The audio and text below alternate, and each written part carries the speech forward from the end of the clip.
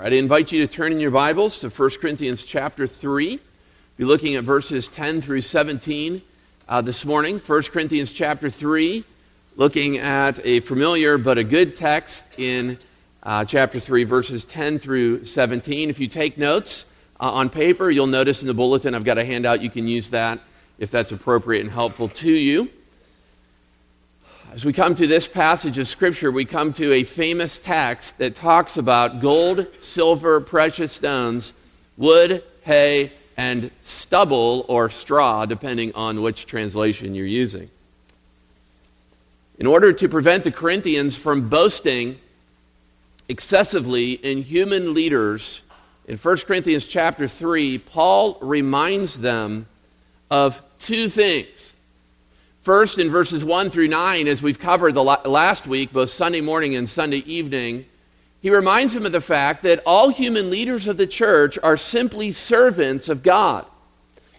We cannot produce things left to ourselves. The only one who produces spiritual growth is God. And so in verses 1 through 9, Paul's point is to remind them by saying, what is Paul and what is Apollos? They're simply servants. But then to also remind them not to boast extravagantly in the leaders in the church. Paul informs this church that all human leaders are accountable to God for how they minister in the church. And that's what this text about gold, silver, precious stones, wood, hay, and stubble is all about. When we come to this passage, we need to consider a few important questions or areas of study.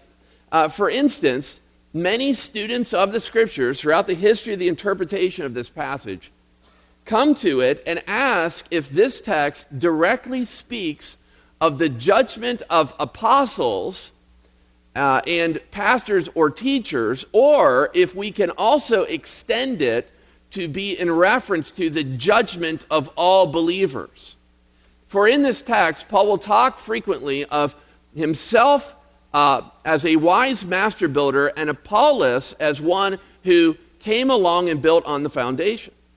And so some people believe that this text just has to deal with pastors and teachers or the apostles in the early church. I want to suggest, however, that while that is the original context and that is what Paul is addressing, that by extension, it would be very wise for us to make application to our own lives as believers and followers of Jesus Christ. There are really only 4 texts in the entire New Testament that talk about the future judgment of believers in Jesus Christ. This is one of them. We read another this morning in our scripture reading in 2 Corinthians chapter 5, where it says that every person, every believer there will give an account to the Lord. This is also mentioned in Romans 14, just a few verses in the middle of that chapter. And in Revelation 4 and 5, there's a discussion there about the judgment of believers. But I would say that we can apply this to the judgment of any believer. For we are all ministers of Christ in the church. And I am not aware of a separate time of judgment for pastors and then one for like ordinary believers.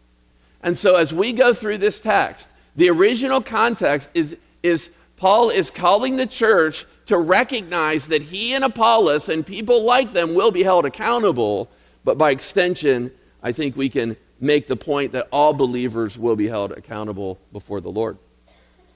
So today we're going to talk about the future judgment of believers that will occur in heaven following the rapture of the church. Have you ever wondered what the judgment of believers will be like? What is it going to be like for all of us to stand before the Lord? As I've studied this and come across different preaching and teaching about it, you really come across like 2 major views. Some people believe that it will be a time of great mourning, judgment, and woe for the children of God. I call this view the movie screen view.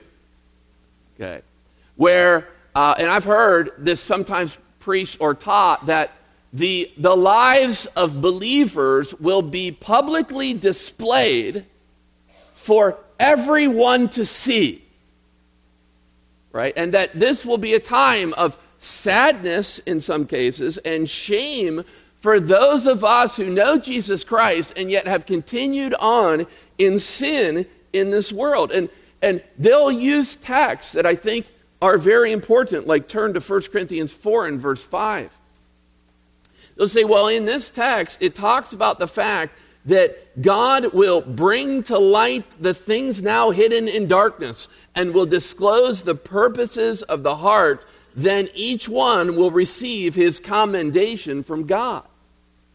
So some people, as they look or think about the future judgment of believers, they'll say it's going to be like a large movie screen where all of our sins are publicly displayed, even the hidden counsels of the heart.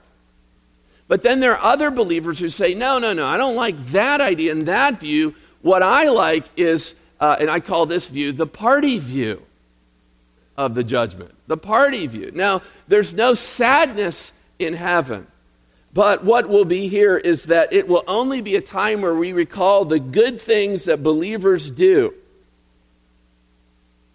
None of our sins will be on the table at this judgment because, as Romans 8 says, there's therefore now no condemnation to those who are in Christ Jesus. I mean, people who hold this view will sometimes say it's a time of rejoicing and partying because there will be no tears in heaven.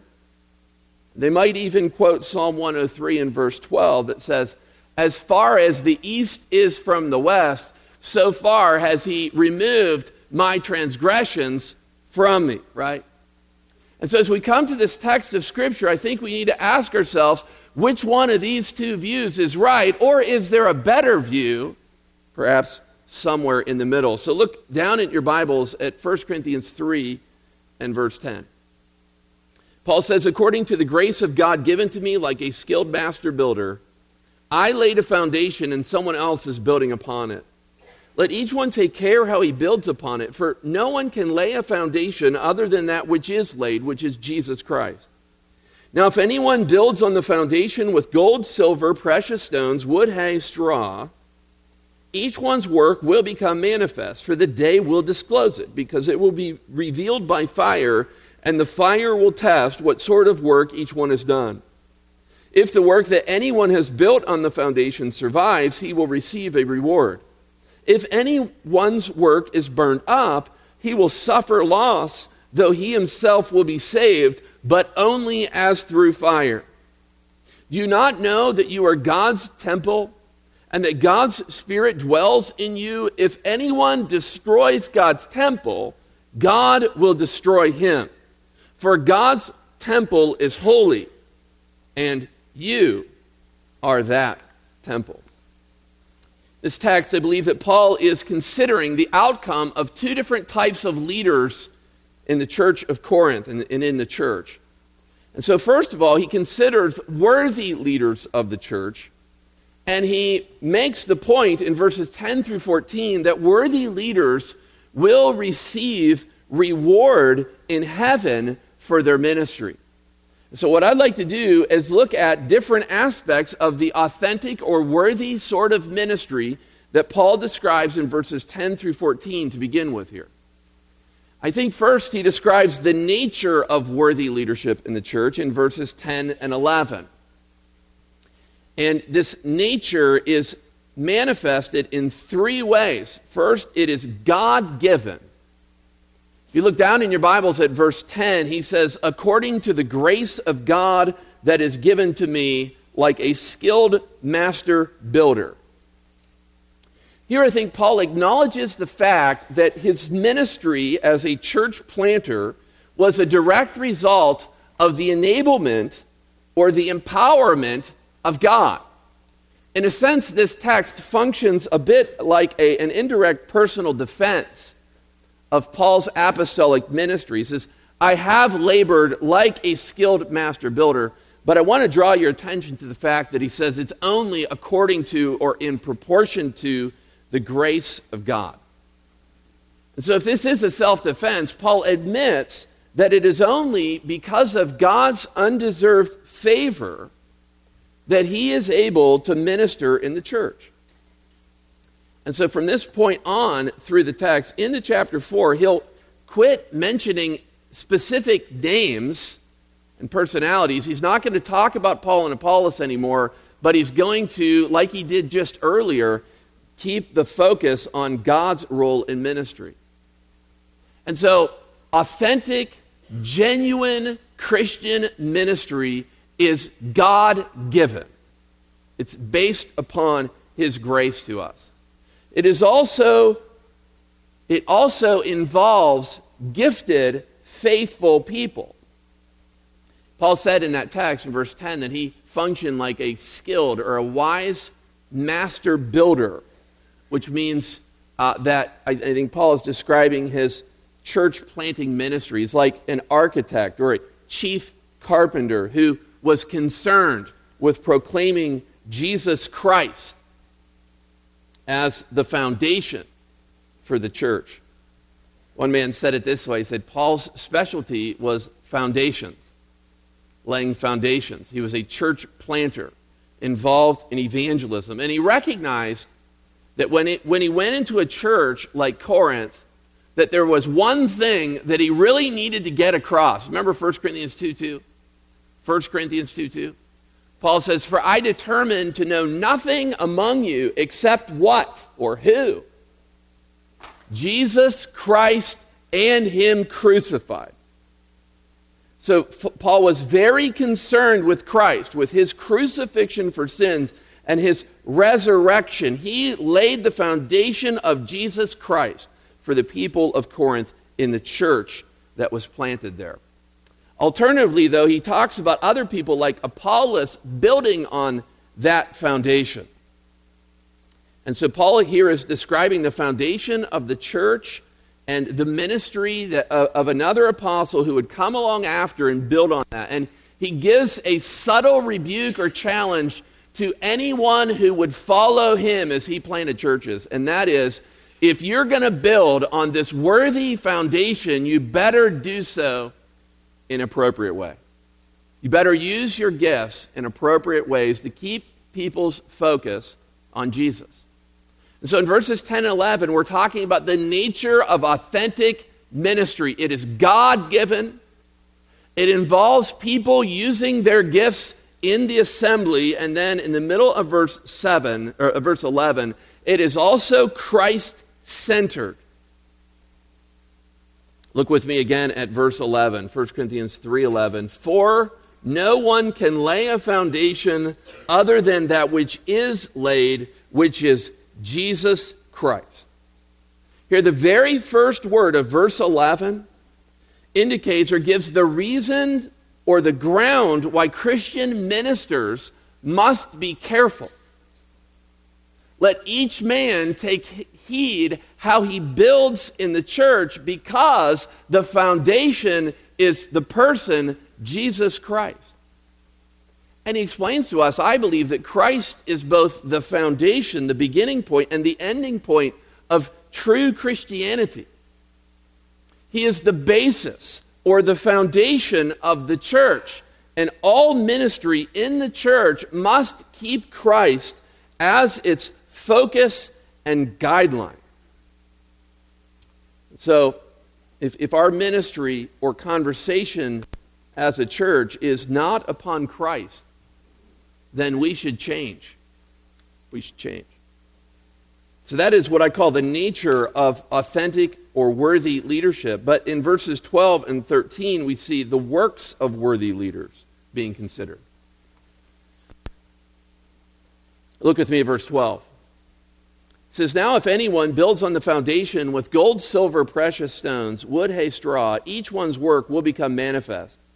For the day will disclose it, because it will be revealed by fire, and the fire will test what sort of work each one has done." You're in a time when churches feel the freedom to use many different methods to reach the lost. This passage is critical or crucial for the health of the church, because in it, Paul makes the bold point that not all work done in the name of God is going to withstand the scrutiny of the Lord. There are 2 points that he makes here about our motives or our deeds in ministry. First, they are important. In verses 12 and 13, he mentions these 6 building materials. And there is a little bit of controversy about how we should interpret them. Some people like to say that all 6 building materials are legitimate. And they'll go through places in the Old Testament to show where some of these things were used in the production of important buildings in the Old Testament. Okay. So, for instance, in the construction of Solomon's temple, the builders built and used the first 4 ingredients in the list: gold, silver, precious stones, and wood. Okay? So some scholars will come to this text and say all 6 are legitimate, that Paul's only concerned to talk about legitimate methods and practices in the church. I think where they run into problem is the last 2, hay and straw. Okay? And unless they make like some sort of effort to, in some cases they'll go back to like the Israelites in Egypt and say, when they were building those buildings in Egypt, they had hay and straw sometimes, which I think is a little bit weak. But some people say it's all legitimate. Or the other way you could take this, and probably the way many of you have been raised to understand it, would be to divide the 6 building materials up into groups of 3, right? Gold, silver, precious stones, stop. Wood, hay, and stubble. And the reason we divide them up into groups of 3 is because of the mention of fire in the text. Okay? So that the first 3 represent works and motivations that are legitimate and that will withstand the future judgment of Christ upon the church and upon leaders of the church. And that the last 3 represent things that will be consumed under the judgment or the close scrutiny of God. Okay, so in other words here, the last 3, wood, hay, and stubble, or the first 3 represent non-combustible things, right? And the last 3 represent combustible things. But can we get any more specific than that? It appears to me, my study of this text, that the good elements, gold, silver, and precious stones, describe teaching in its content and in its delivery that rejects worldly wisdom. Worldly wisdom. And that adheres to the wisdom that proceeds from the Father. So why do you think that? Well, the word wisdom is used 27 times in chapters 1 through 5. Paul is concerned to talk about this. He's describing 2 different types of wisdom, and we kind of picked up on this: God's wisdom and the world's wisdom. So I propose to you that the building materials represent 2 different ways of ministering in a church. The Corinthians were emphasizing cultural wisdom, or Sophia. And they were drawn to oratorical invention and human giftedness as proclaimers of the truth instead of the cross of Jesus Christ and God's wisdom. In other words, the materials under examination here are works which follow the world's wisdom and philosophy, or works that follow God's wisdom found in the cross of Jesus Christ. Okay, so as we're working through the text, in verses 12 and 13, Paul's describing the nature of the works of those who labor in the assembly. And I do believe that he's driving this twofold distinction between things that will endure the scrutiny of God in the end and things that will not. Now, in your notes, there's a place to write down 2 applications. And let me just draw these applications for our church, and then we'll move along farther in the text. First of all, if what I'm saying is true in this text, as we've worked down through it, it seems that one of the applications we can make is that if a pastor, teacher, or member of the church adopts events or methods in their gatherings to appeal to lost people, that they are guilty of using wood, hay, and stubble to build upon the foundation of Jesus Christ. For instance, if a pastor polls lost people, surveys lost people, and asks them how they might be more comfortable in the worship services of the church, and then makes modifications or changes to the worship service according to the survey results, then we might suspect that much of that will be wood, hay, and stubble before the Lord. Right? I'm just drawing 2 applications for us. And you say, well, what pastor would ever survey lost people to find out what would make them more comfortable? And I would just say, many. Right? Many. Or they rely upon the survey results of some proposed experts, right? And they incorporate that into the assembly.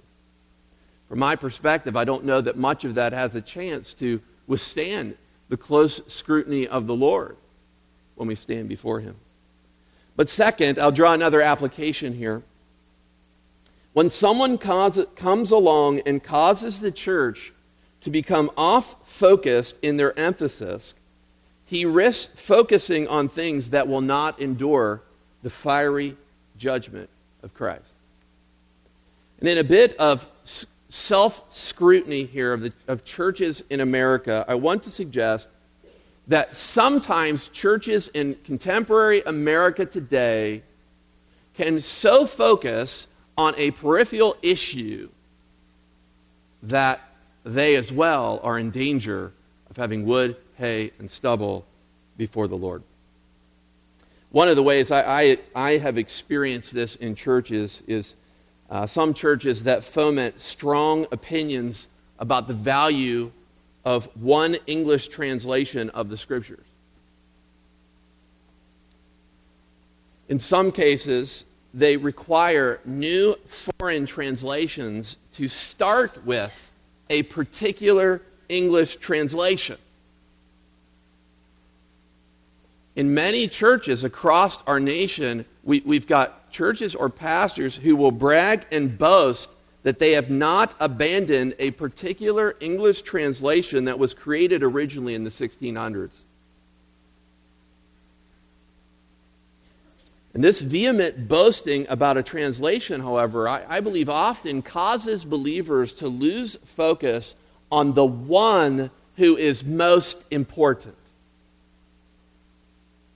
Conversations become all about one English version of the Bible instead of Christ. I want to suggest that this sort of ministry runs the risk of being made up in some ways of wood, hay, and straw at the bema. I don't particularly believe that the God of all of the nations will ask us what English translation of the Scripture we used throughout our lives. And the whole issue, in some ways, speaks of English pride or Anglo-Saxon pride. Instead, we must show pride in Christ. He is the one and only proper foundation. And we must not do anything that would draw people's focus away from Him crucified. Now go back to the text in verse 13. I'm done drawing applications. You can take comfort again. Verse 13. As we look down in this verse, he says, each one's work will become manifest, for the day will disclose it, because it will be revealed by fire. And the fire will test what sort of work each one has done.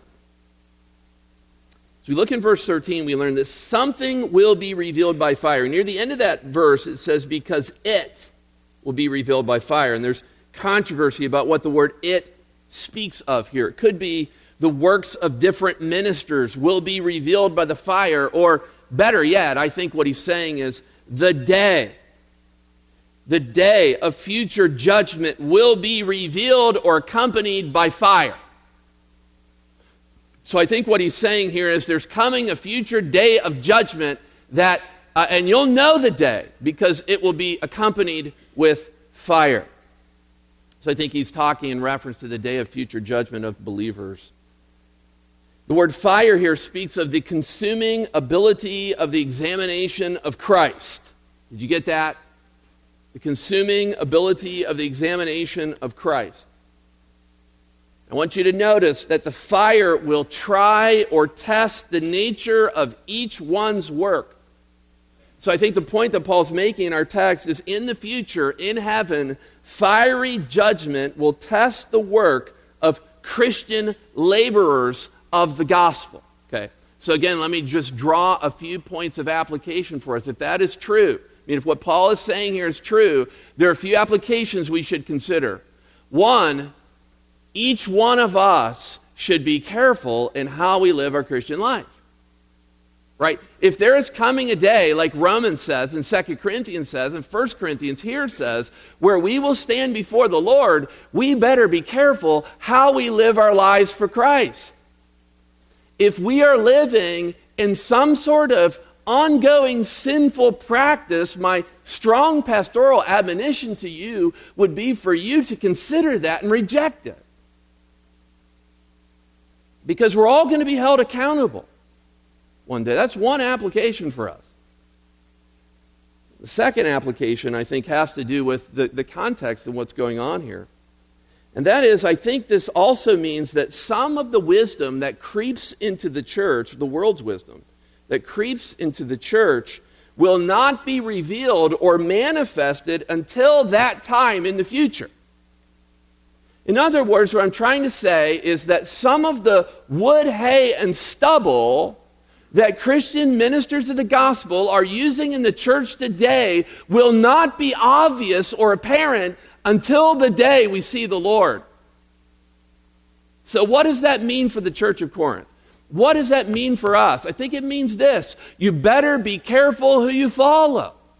Right? Don't just line up after different teachers in the church as if they offer infallible teaching and doctrine for you.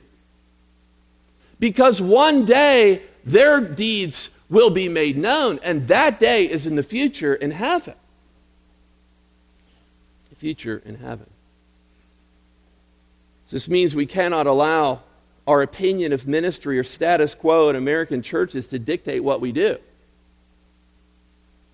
Instead, we must compare our teaching, our methods in church to the Scriptures. Our works are important. It leads to verse 14. We'll pick up the speed a bit, where I think he describes the reward of worthy leaders. Verse 14. If the work that anyone has built on the foundation survives, he will receive a reward. I want you to notice one thing in your Bibles. If you look down at verse 14, and you see the first word, if, then also look at verse 15. Notice the first word there, if, and the first word of verse 17, right? If. Paul gives three conditional statements here. And what he is suggesting is that some laborers in the church will meet the conditions that he describes, and others will not. Some men's work will abide, while other laborers in the gospel, their work will be consumed. Some men's work will be burned down, and some will not. Some laborers will defile the temple of God, while others will not. And so looking back at verse 14 again, there's a promise of reward to those who are faithful in the ministry. Specifically, the text says, if anyone's work abides, he will receive a reward. He's describing, again, I think, the day of the Lord in the future, where the work of believers will be exposed and tested, and those whose work remains will receive rewards.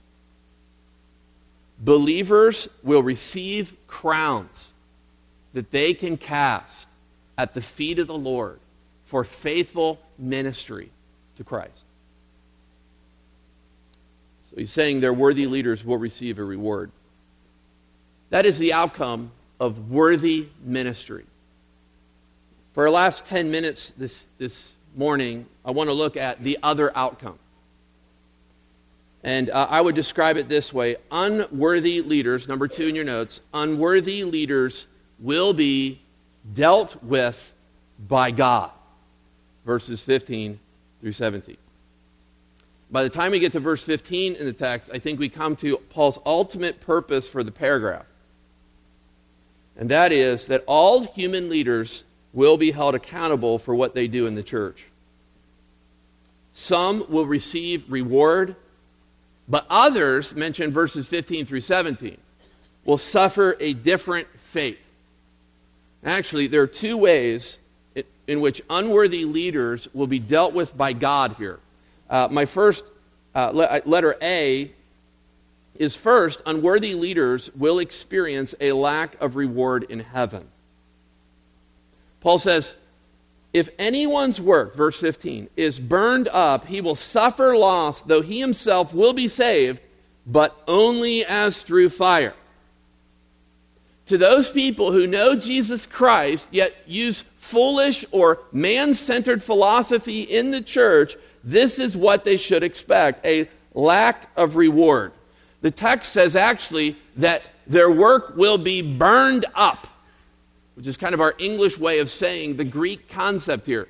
The Greek concept could actually be translated, it will be burned down. Burned down, because the imagery would be used frequently of fires and the destructive force of fires in burning down a field, or in some cases, like Corinth, just 100 years before Paul writes this, the entire city being hazed and burned down to the ground so that nothing remains. So Paul says this, that if someone is unworthy, their work will be burned down, and that they will suffer loss. You see that in your Bible? Verse 15, they will suffer loss. Each one of these words is important if we're going to understand the nature of what the future judgment of believers will be like. As we look at this text and understand these words, suffer loss, they're not the normal words for punishment used in the New Testament. But the actual word that's used behind them speaks or means to deprive someone of something. Okay, suffer loss means to deprive someone of something. This speaks of a form of judgment that takes away privilege. So that this loss, in my opinion, is the loss of reward, or perhaps the loss of experienced by watching your works be destroyed by fire. Looking again at the end of verse 15, however, as bad as it gets for the Christian minister, he himself will be saved as through fire, which is an idiom meaning he will escape with some difficulty. He will have a narrow escape. In English, we talk about escaping by the skin of your teeth, right? Which I don't know what the skin of teeth are. It sounds pretty disgusting. But it means to narrowly escape something.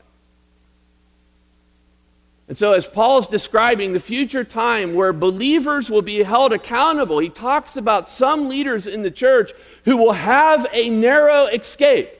They'll still be there. They'll still enjoy the pleasures of heaven forevermore, but they won't have much at all to offer to the Lord because they followed worldly wisdom in practice and emphasis in their ministry in the assembly of God. And so let me just summarize here. I think it's best to see the future judgment of believers not as a movie screen reenactment of all of our sins, or as a time of utmost rejoicing, but as a time when the works of Christians will be judged. I do not believe that our sin will be on the table at the judgment seat of believers. But the claims and the condemnations from my past and present will not be what is there, because Christ's blood covers all of my sins. So if Satan were to get access in heaven to God at the end and ask or say, do you know everything that Brent Belford did when he was on earth that offended you? I think God would respond something like this: no, I don't remember any of those things. Get away from here, accuser. Covered by the blood of Jesus Christ. But what will be on the table? Not my sin, but works done for Christ since conversion. Our works will be passed through the fire, and some will survive while others will be burned down. The works that survive the judgment will bring reward, and we will properly dispense those, right, at the feet of the one who made it all possible. So to be clear, the judgment of believers, I believe, is a judgment of the works and motives of believers. And I have no problem in saying it's a judgment of works, because the only people who are there are the people who have faith in Jesus Christ.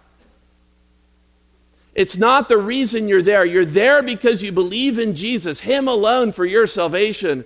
But for all those people who will be there, their works will be scrutinized. Their motives will be scrutinized.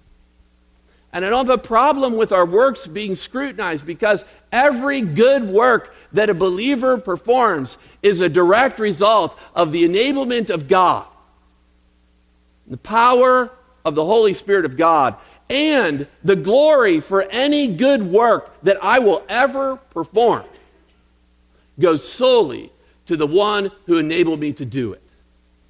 It's all for the glory and the honor of Jesus Christ, God the Father.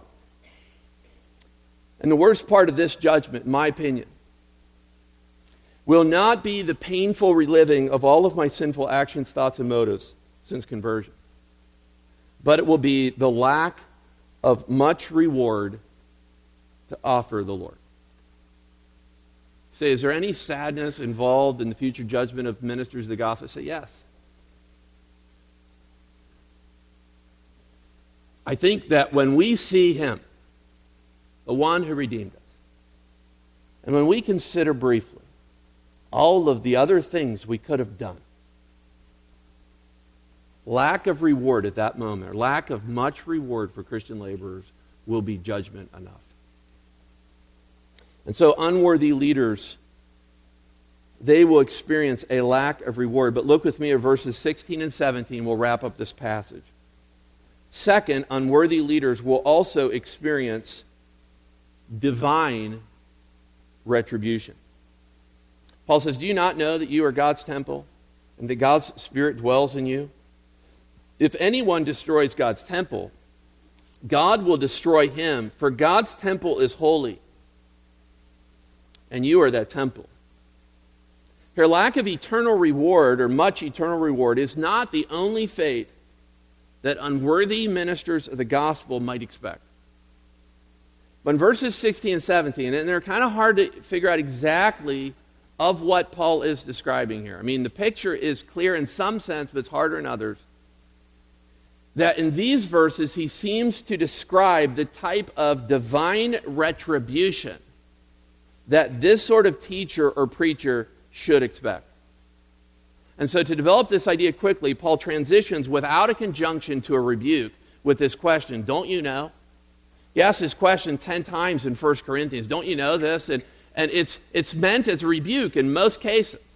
You should know this. Something should be clear to you. And the specific piece of information that they all should know is that they collectively are the temple of God. In 1 Corinthians chapter 3, he says that you, and it's plural, You as a whole, all of us in the assembly are God's temple. In 1 Corinthians 6, he will describe the fact that the individual body of believers are also the temple of God. But here he's saying the church collectively is God's temple. You got that, chapter 3, 1 Corinthians 3. This is about the church as a whole. That's what they should know. Okay? But let's look at it a little bit more. The word that Paul uses for temple here is not your ordinary word for the temple used in the Septuagint that described the whole building, the outer courts, the precepts, and so on, or the precincts of the temple. But this is a more precise term in your Old Testament Bible, the Septuagint, used of the Holy of Holies. Naos is the word to describe the Holy of Holies. And so Paul uses that word to describe the church collectively. In the Old Testament, the Holy of Holies was God's special dwelling place on earth. Right? Remember enough of the Old Testament to know that the Old Covenant kept men and women at a distance from God on their own request. In Genesis and Exodus, they're afraid of being consumed thoroughly. And so God devises a way for some level of fellowship to occur. And the way this would happen would be that once a year, right? Once a year, a priest would be allowed into the Holy of Holies, where the presence of God dwelt on earth in this time. Yet now, with this word, Paul is showing us that the Holy of Holies, the holiest, is open. And we, the church, are it. See, men and women, God desires holy of holy worshipers, close fellowship with mankind, people who can enjoy fellowship with Him, and He created that in us, the gathered assembly of Christ. Okay, so you got to be following with me because it's going to pick up here in a second. So in verse 16, do you not know that you collectively are the temple of God? Okay, but then in verse 17, he says, now let me talk about a person who would do something to God's temple. Verse 17, if anyone destroys God's temple, the church, God will destroy him. The words destroys and will destroy come from the same root word in the original. The only difference between them is tense and number. And so you could, the idea is something like this. If you presently, actively defile the church of God, His holy people, God will ultimately, in the future, return the favor. Unworthy leaders will be held accountable by God through direct divine retribution. So the controversy with this idea in verses 16 and 17 is he talking about what happens on planet Earth or what they will receive in the future? I think it's my opinion what those people who are corrupting the church might suspect or should expect would happen to them on planet Earth for their defiling of the house of God. Listen, in the Old Testament, did God take it seriously if anyone defiled His temple, His house? Yes. I think Paul is saying the same thing is true in the New Testament. If you mess with God's house, the church collectively, God's going to mess with you. He will answer you in proportion to your labor. So, don't boast in human leaders. For all believers are servants of God who cannot produce fruit left themselves. And all believers will be held accountable for the way that they minister or labor in the assembly. Let's close with a quiet moment of reflection there at your pew. If you bow your head and close your eyes, I want you to take a moment to consider seriously your influence in this assembly. Perhaps you could ask yourselves these questions. Do you point others to Christ in the assembly? The true biblical foundation is Jesus Christ, Him crucified. And anyone who builds on that better use materials that would be similar. Do you point others to Christ with your focus and joy in Christ?